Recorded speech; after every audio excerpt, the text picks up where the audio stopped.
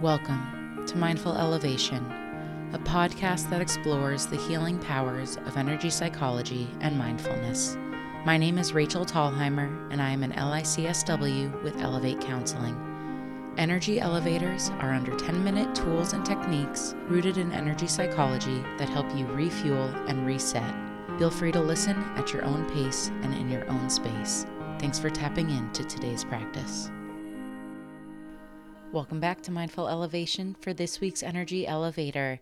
Today we are continuing the conversation on Deepak Chopra's The 7 Spiritual Laws of Success. And today we're going over Chapter 5, The Law of Intention and Desire.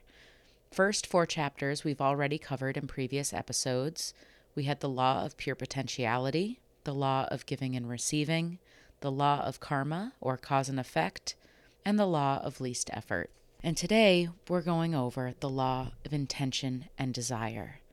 The law of intention and desire says that our intentions and desires, when released into the field of pure potentiality, have infinite organizing power.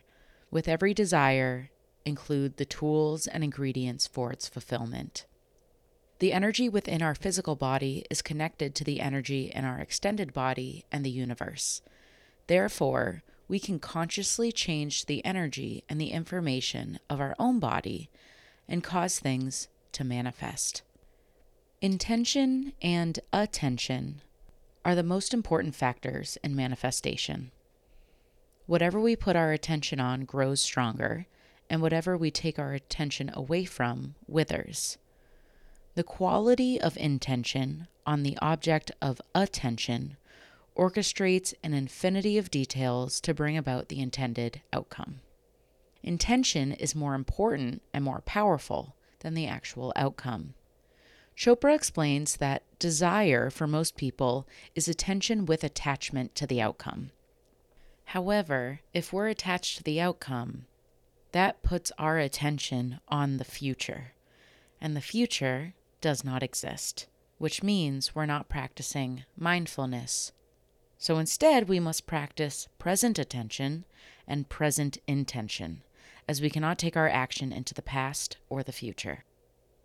As we continue to practice on the present moment, many of our imaginary obstacles disappear as we tackle the future as it comes into the present moment. Once again, the future does not exist. All we have is present moment after present moment after present moment, and we need our intention and attention to remain in the present moment. Try not to let possible obstacles consume your attention, as they're not real until they are currently in the present. And this is the power of focused intention and detachment simultaneously. We're going to get to detachment in the next chapter. Chopra explains how you can harness the power of intention to fulfill your dreams and desires. Number 1, center yourself in the silent space between thoughts, in the essential state of being. Number 2, release your intentions and desires with the expectation that they will bloom when the season is right. Number 3, keep your desires to yourself. Do not share them with anyone else unless they are closely bonded with you. Number 4, relinquish your attachment to the outcome. And number 5, let the universe handle the details.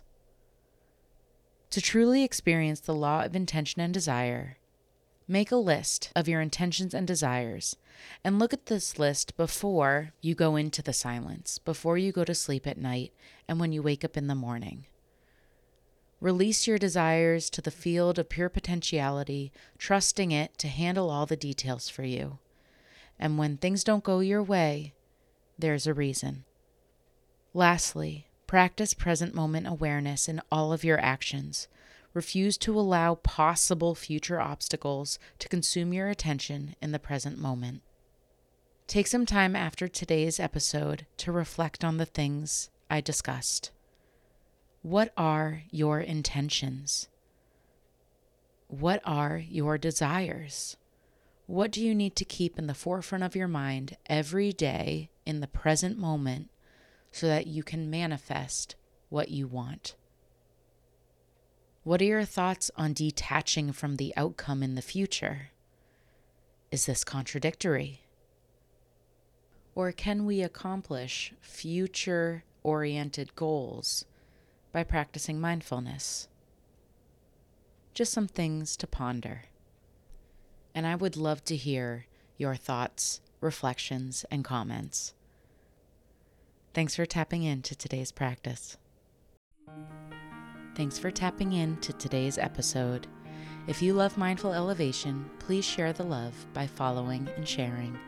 If you would like to learn more about Elevate Counseling, you can find us online at elevate-counseling.com.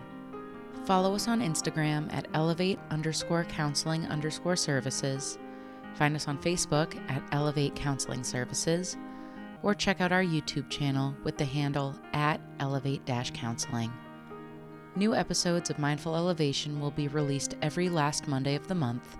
Energy Elevators are released every Monday, where I teach energy psychology techniques and tools you can implement into your daily practice.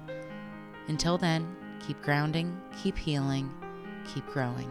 Stay mindful.